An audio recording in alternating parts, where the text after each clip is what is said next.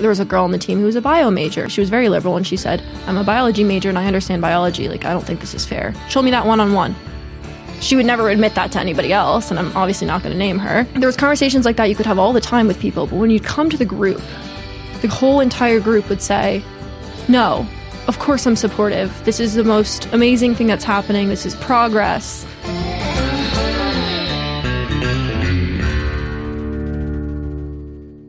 Welcome back to the Kevin Roberts Show. I say this every week, and I mean it. This week's guest is really special. You're going to want to tune into every minute of this interview.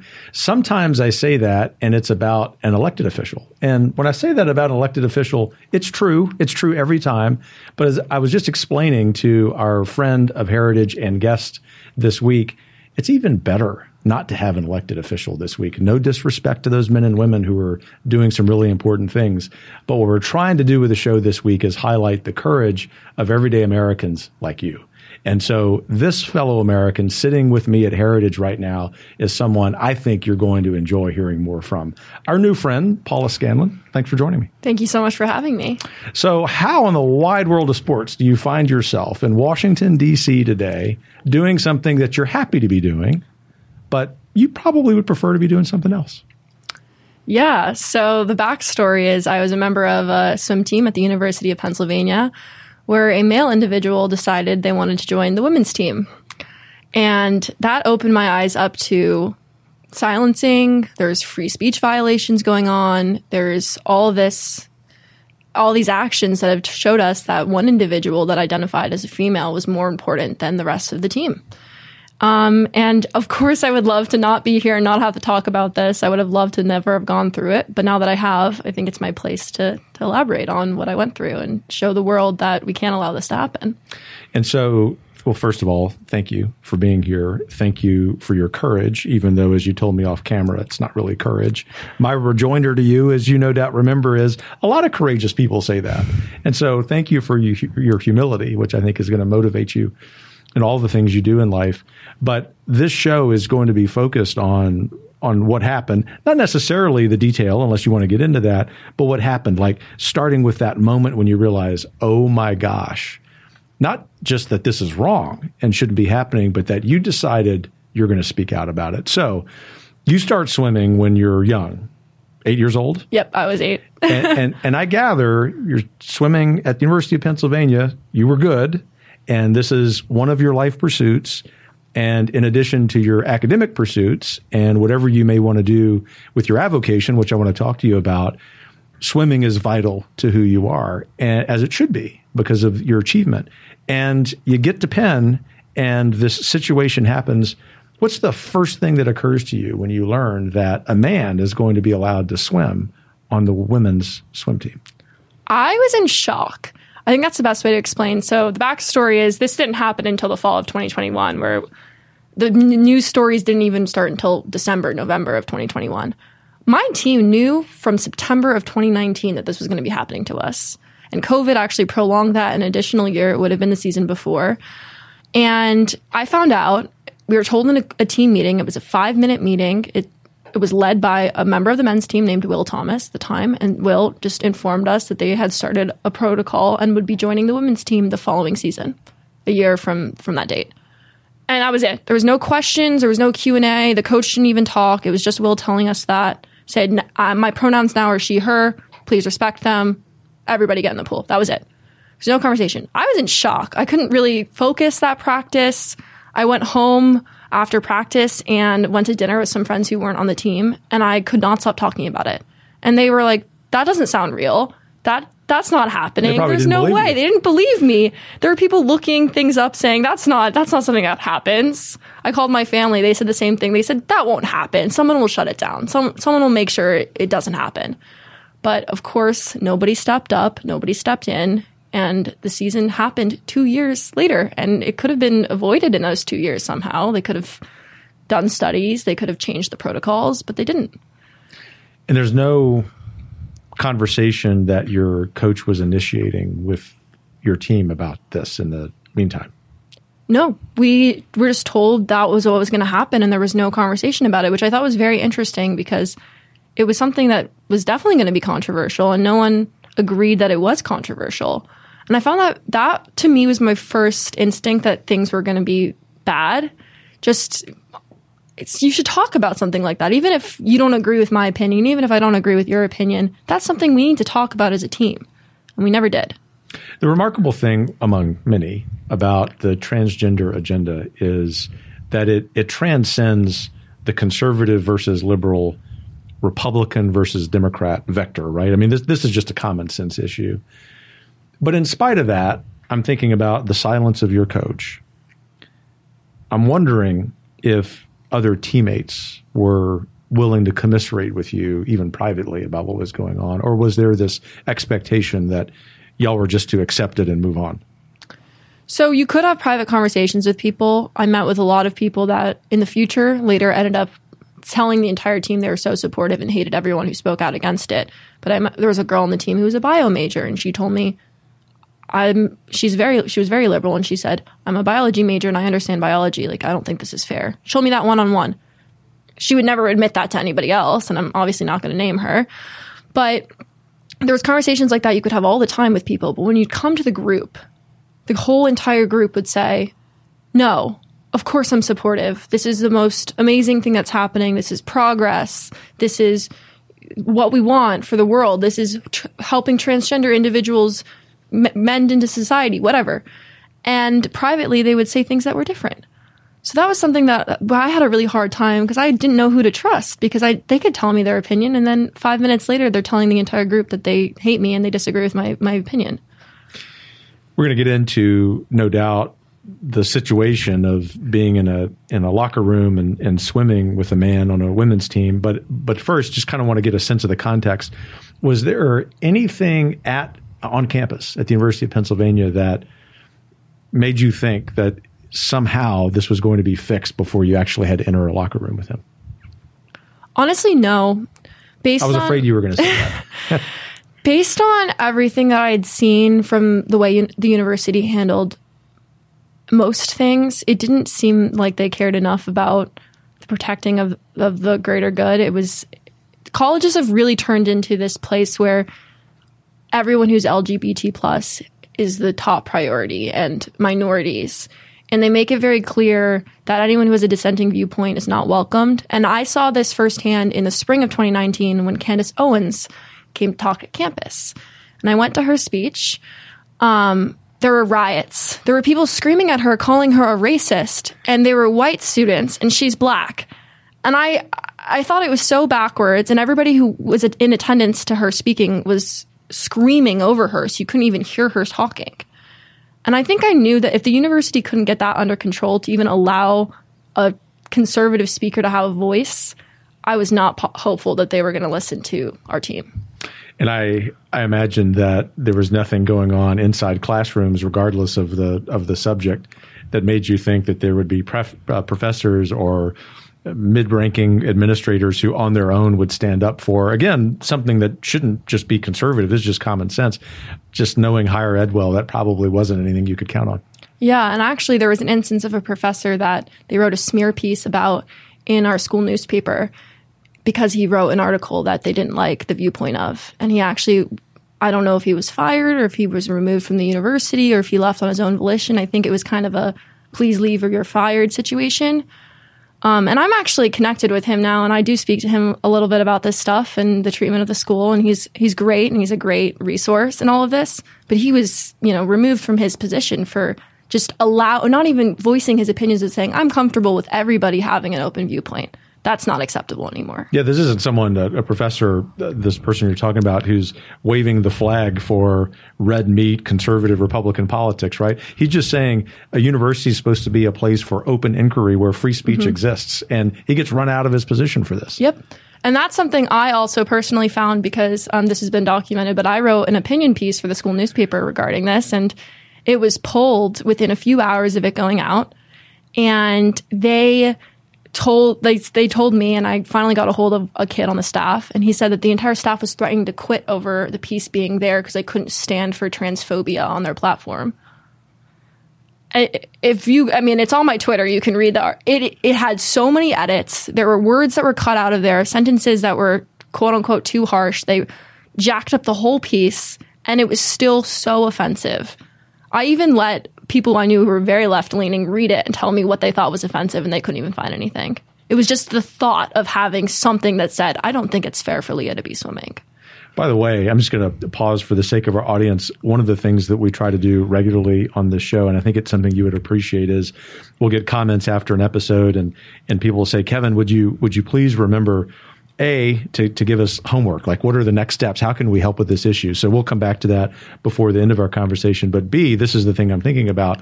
How do we have conversations with people who tell us that we're wrong, especially if they might be left of center politically? And often the first thing that I say is ask good questions. And so I just want to point out, not that you need to hear this from me, but just for our audience, that's an excellent example where you went to these people who are saying this, saying, what is it about what I'm saying that you disagree with? And when they say basically nothing, you know that they're not operating in good faith. It's probably a waste of time to be in a conversation with them. Move on to someone who might actually be movable on this issue, which I know is where you've sort of come to focus, and we'll get to that. But for the sake of the story, as a historian, I just have to move chronologically. It's fall of 2021, and you're confronted with this reality. So it's gone from concept to this burden, and now it's a reality. What was that like to be a member of a swim team, a women's team, with a man on the team? So something people don't realize, right, is the Ivy League canceled all athletic competition from the 2020 to 2021 season. So we had a full gap year, per se, of no competition. So a lot of it, and also we had no in-person classes. So in the weirdest way, that fall 2021 felt almost like it was my first day of school again, right? Oh my gosh, I'm so excited. I get to be back in the classroom. I get to sit next to people and lecture, something I hadn't done for 3 semesters. And oh my gosh, we get to swim again in a pool with my teammates instead of we were driving out to New Jersey in the fall of 2020 to go swim at a random club team that would host us. So a lot of that excitement, I think, in my mind, covered up the apprehension I might have felt for the situation that was pending. And I think very quickly I did snap out of it. But at the beginning I said, it's okay that I have to deal with this horrible situation because I'm just so excited to be back. And I think a lot of people also probably felt the same way. I can't speak for everyone, but that was my experience. And then I jumped back to reality when I realized, oh my gosh, we're changing in the same locker room as a male. And we never talked about this. And previously someone had said that Leah would be changing an alternative locker room.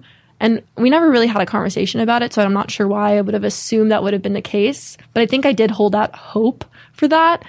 And obviously that was not the reality. Leah had a locker in there just like everybody else. That had to be astounding. That it would be the expectation if you realize, okay, this is going to happen, that there's at least going to be a barrier, hopefully just a different room for him to be able to change. And there wasn't. And to fast forward a little bit, as once you decided to tell this story and it started getting more media attention, it was that reality that Americans who weren't necessarily paying attention to this issue that seemed to galvanize them to the position that you had. That is to say, they had seen videos of him swimming, and as odd as that was, that's sort of the depth of their thought, right? Pardon the pun. But they did not really think about the locker room situation. And for any human, obviously, it's obvious the problem there. But I think especially for people with children, they even if they're far left of center politically, they can see that this is a real issue. But your coach, the administration at Penn, did nothing to correct us. This was just the matter of course for the remainder of your swimming career. Yeah, and to be fair to them, right, if you're going to allow Leah to be on this team, why would they not have the same privileges? It's logically consistent, I will say right, that. So that's something I had to point out to myself, and I was like, okay, well, at least they're being logical in some way, shape, or form, even though the whole situation was obviously illogical. But yeah, and the thing you mentioned about children brought up something, and I actually didn't even think about this. This is one of my teammates who is not publicly talking about this, but has spoken to me privately. So we went on training trip in December of 2021, and we shared the same locker room as all the young kids who swim at this facility. So there were children as young as 4 and 5 that were changing in the same locker room that we were. And my teammate told me that she, at the beginning, didn't know how to feel about the whole situation. She knew in her heart it was wrong, but, wasn't as strong maybe as I felt at the time. And she told me that the visual of seeing Leah changing next to a 4 and 5-year-old girls, roughly, again, I didn't ask them for their age. She just said she knew in that moment that it was, she had her heart sank. She told me, and she said that was the turning point for her. She said, this is not acceptable and I don't know what to do. And she felt hopeless. I felt hopeless. We all did. And that to me is so scary. And those kids' parents probably didn't even know that we were training there. They had no idea. There's no way, because almost every parent would have, even if they were sympathetic to his situation politically or just socially, because America is a tolerant place, even when we disagree with people. Had they known that, they know that that's wrong, especially given the age difference. And I think that's part of the problem, right? Which is, in addition to the obvious issues, just the lack of transparency. Yeah. And I actually, someone made a graphic on Twitter of a 4-year-old or like a young child changing next to Leah. And I responded to it and it got a lot of likes. So I said, this situation actually did happen to some extent. And people were like, you're lying about this and accusing me of all this stuff. But it did happen. It is true. And that's something I didn't think about because we dealt with Leah in the locker room every day. And that's something I expected because we knew Leah was going to be on the team. But I thought about all the girls who swam against us that we also shared locker rooms with. They didn't know. And Riley's talked about this. She had no idea. And I didn't even think about, of course, the other girls, the other NCAA teams didn't think about the fact that we changed with Leah every day because it was just so unfathomable to like even consider. Well, and I want to ultimately get into that moment when you decide to start speaking in very vocal ways. But I'm curious about another aspect of this, of the unfairness. And this is from a brother of my younger sister's, very serious athlete and dad of 3 daughters.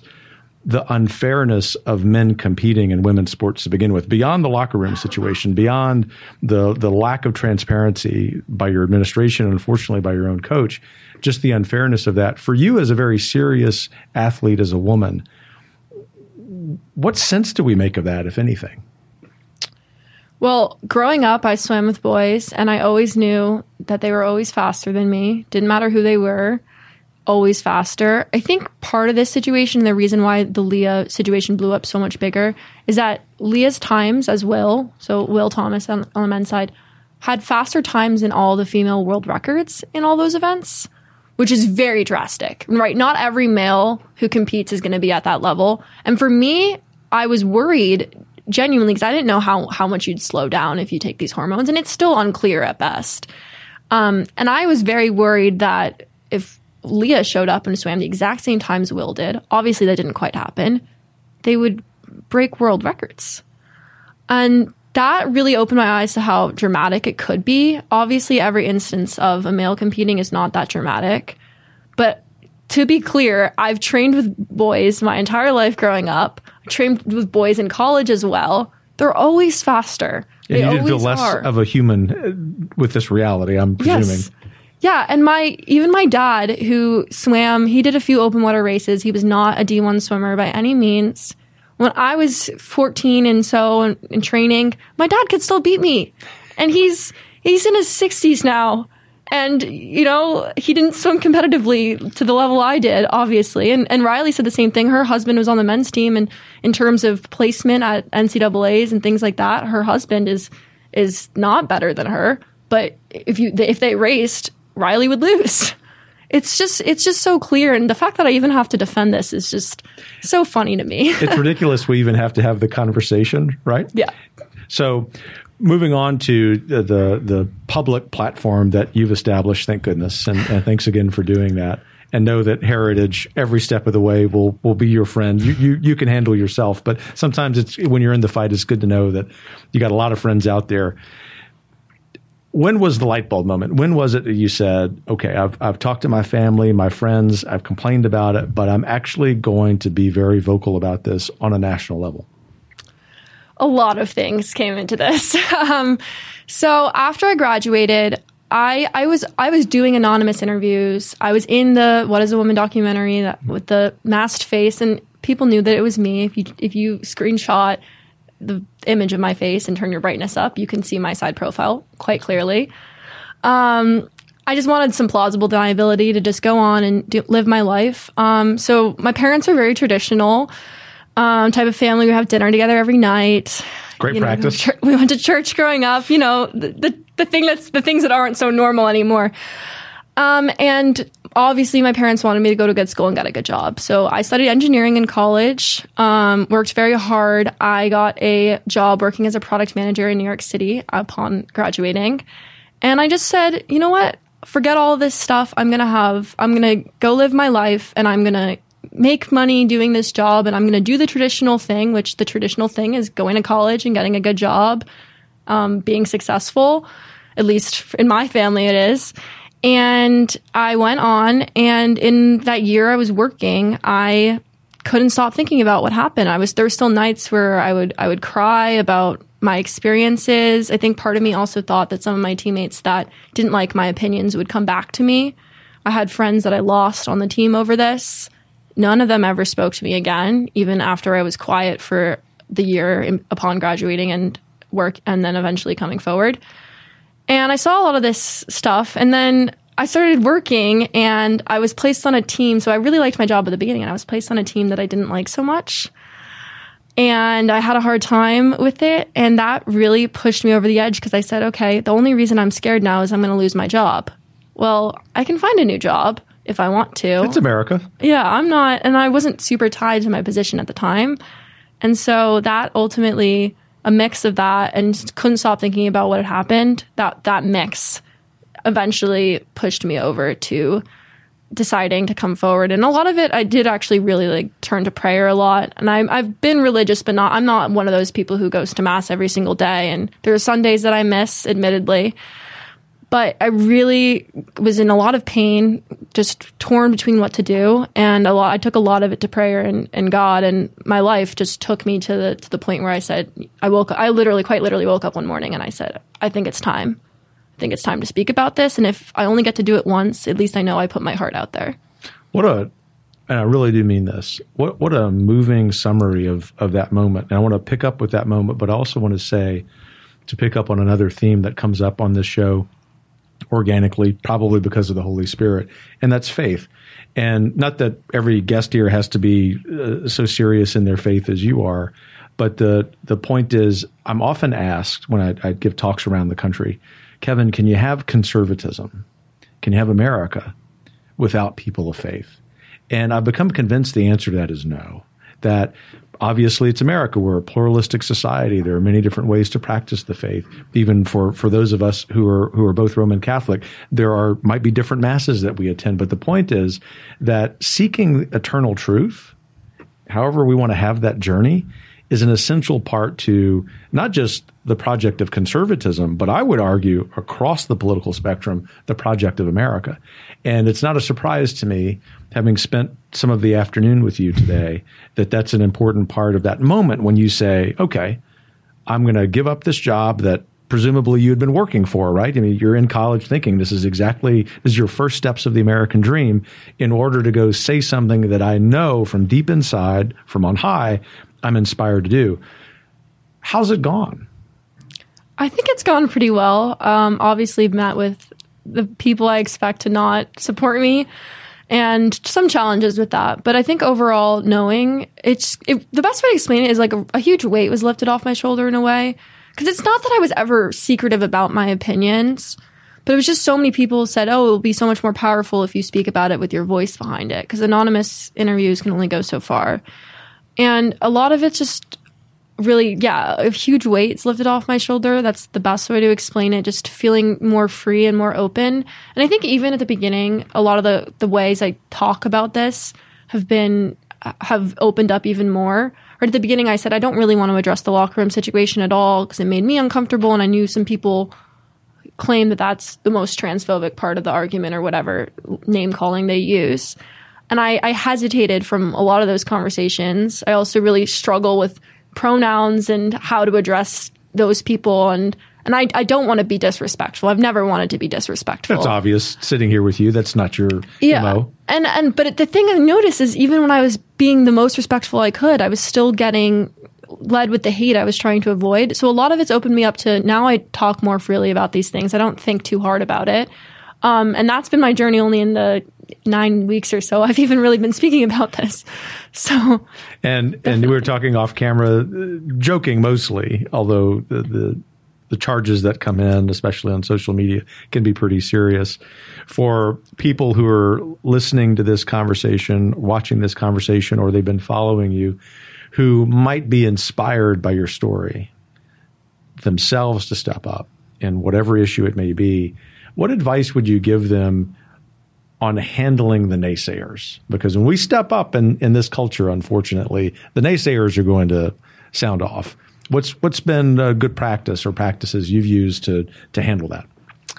Yeah, well, I'm still dealing with it. So, and there are days where I definitely kind of sit there and I think to myself, maybe I should go back to my job, and maybe my life would be so much easier if I just never did this. And then quickly it's thrown out and I say, oh, no, I know I'm doing this for the right reason. I think it's staying true to yourself and what you believe in. Something that society has taken so far is that standing firm in your beliefs is sometimes looked to be a bad thing. And that's something I struggled with. I still struggle with. And I think just being firm in who you are and comfortable in who you are is the first step. If you know that you're correct and you're confident in who you are and you're confident in your opinions, no matter what other people say, that's not going to change that because you have confidence in yourself. And I think that's the first step to getting used to all this stuff. And it never goes away. And again, there's still days where I'm hurt by some of the things that people say about me, but all I can do is be truthful. Being truthful, keeping a good cadre of friends, finding new friends, and also remembering that there's a purpose to this, right? So those are all great practices. Obviously, a lot of my colleagues at Heritage are confronted with this kind of thing. Even my colleagues at Heritage would say beyond whatever they get, most importantly, our friends who are grassroots leaders who are volunteering to do what they're doing, they're the people who are really making sacrifices. We have the privilege of, as we like to say, representing them here behind enemy lines in Washington, D.C. But the other thing that's really important, and this is absolutely true on this issue, is that there is not just a silent majority of Americans who agree with you. It's an overwhelming majority of Americans who do. And they're not going to spend a whole lot of time sounding off on Twitter or Instagram or whatever. So keep that in mind. You were in Texas. Yes. In the last few days. Tell us about that. Yes, that was interesting. I'm not sure if you guys saw. So we were just there to have a ceremonial signing with Governor Abbott about this bill. So previously they had passed a bill to say you must compete in the category that your sex assigned at birth says, right? Why are we even writing this into law? I don't know. but he did. And he decided actually later, and this was what this was for, SB 15, expands this to colleges, public colleges in the state of Texas. And what that means is he's basically telling the NCAA that if you want to sue us, that's fine, but this is going to be our law in Texas. And that was great win, huge win, super exciting day. But we were met with a riot of people outside. And I mentioned to you before we started that I was visiting my aunt and uncle. So my aunt and uncle came to pick me up. But because all the entrances were barricaded by these protesters, they couldn't actually get in to find me for about over an hour. So my aunt and uncle got the luxury of walking around and hanging out with all these protesters, and they were taking pictures. My uncle got a bunch of footage. He actually interviewed some people and asked them why they were even there. Some of them didn't even know. So that was, to me, very interesting. And something Riley pointed out about the whole situation is that this was 2 p.m. on a Monday afternoon. Do those people not have jobs? And some of their jobs may be to protest, That's right? what Riley also brought up to me, and I laughed because I didn't even think about that. But yeah, I like to think that group is such a minority, but something that was shocking to me about that is I assumed Texas, being a more conservative state, would not have this level of protest. And also, I assumed that on the sports issue, a lot of people agreed, because I understand the gender affirming care is a little bit more controversial, but I really, truly thought on the sports issue, even trans people agreed that it might not be fair. But I think I might have read it a little bit wrong and been a little bit too hopeful there. I actually think you're largely right based on the studies that I've seen. And that's the effect of a couple hundred protesters, I gather, Yeah. who were there, is that they want you to think that. They want to discourage you from taking the next step. They want to create this visual on the evening news that the overwhelming percentage of Americans actually are on their side, when in fact on this issue we just know qualitatively it's not true. But what I love about that Texas law, and I love about my friend Governor Abbott in doing this, is even though the NCAA has griped at him and the Texas legislature for doing this, he's basically challenged them. And we know how this will turn out. Texas and other states who do this, pass this kind of law, are going to prevail. So what's next for Paula Scanlan? What's on the horizon for you?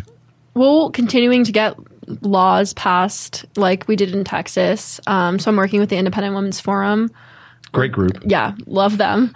We're doing appearances at places. We're talking to policymakers. We're trying to push. Unfortunately, with the current administration on a federal level, this is probably not going to get passed.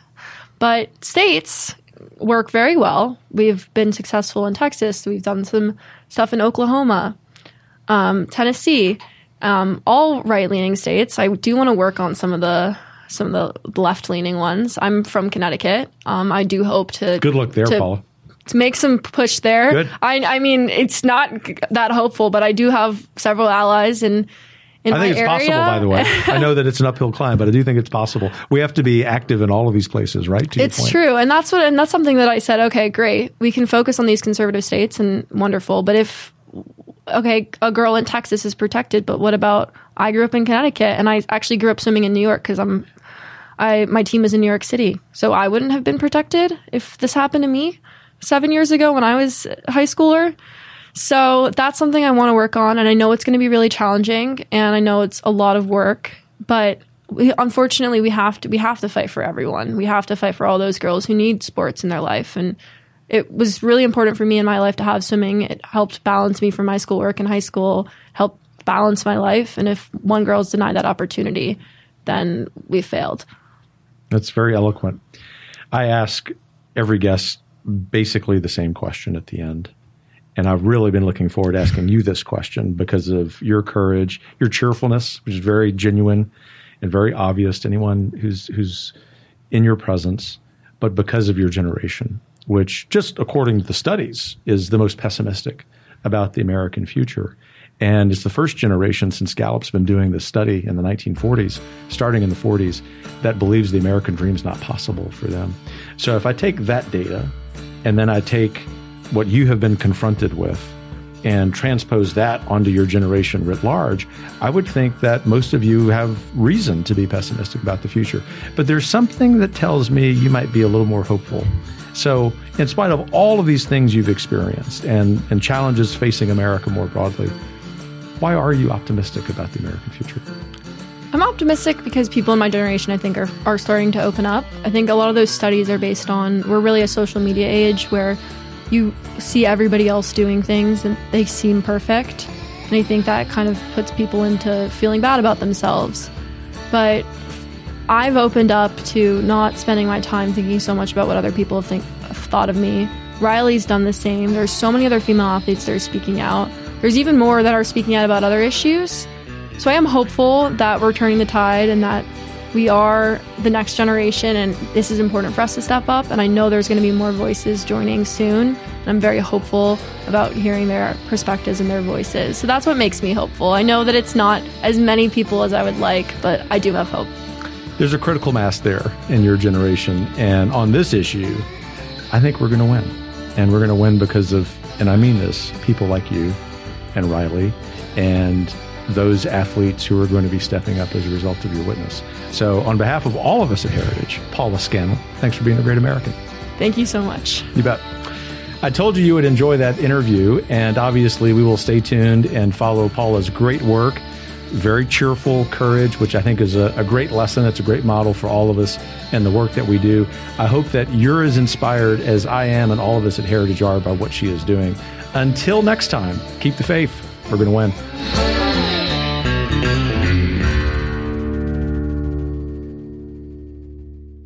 The Kevin Roberts Show is brought to you by more than 500,000 members of the Heritage Foundation. The producer is Philip Reynolds. Sound design by Lauren Evans, Mark Guiney, and Tim Kennedy. For more information and to subscribe, please visit heritage.org.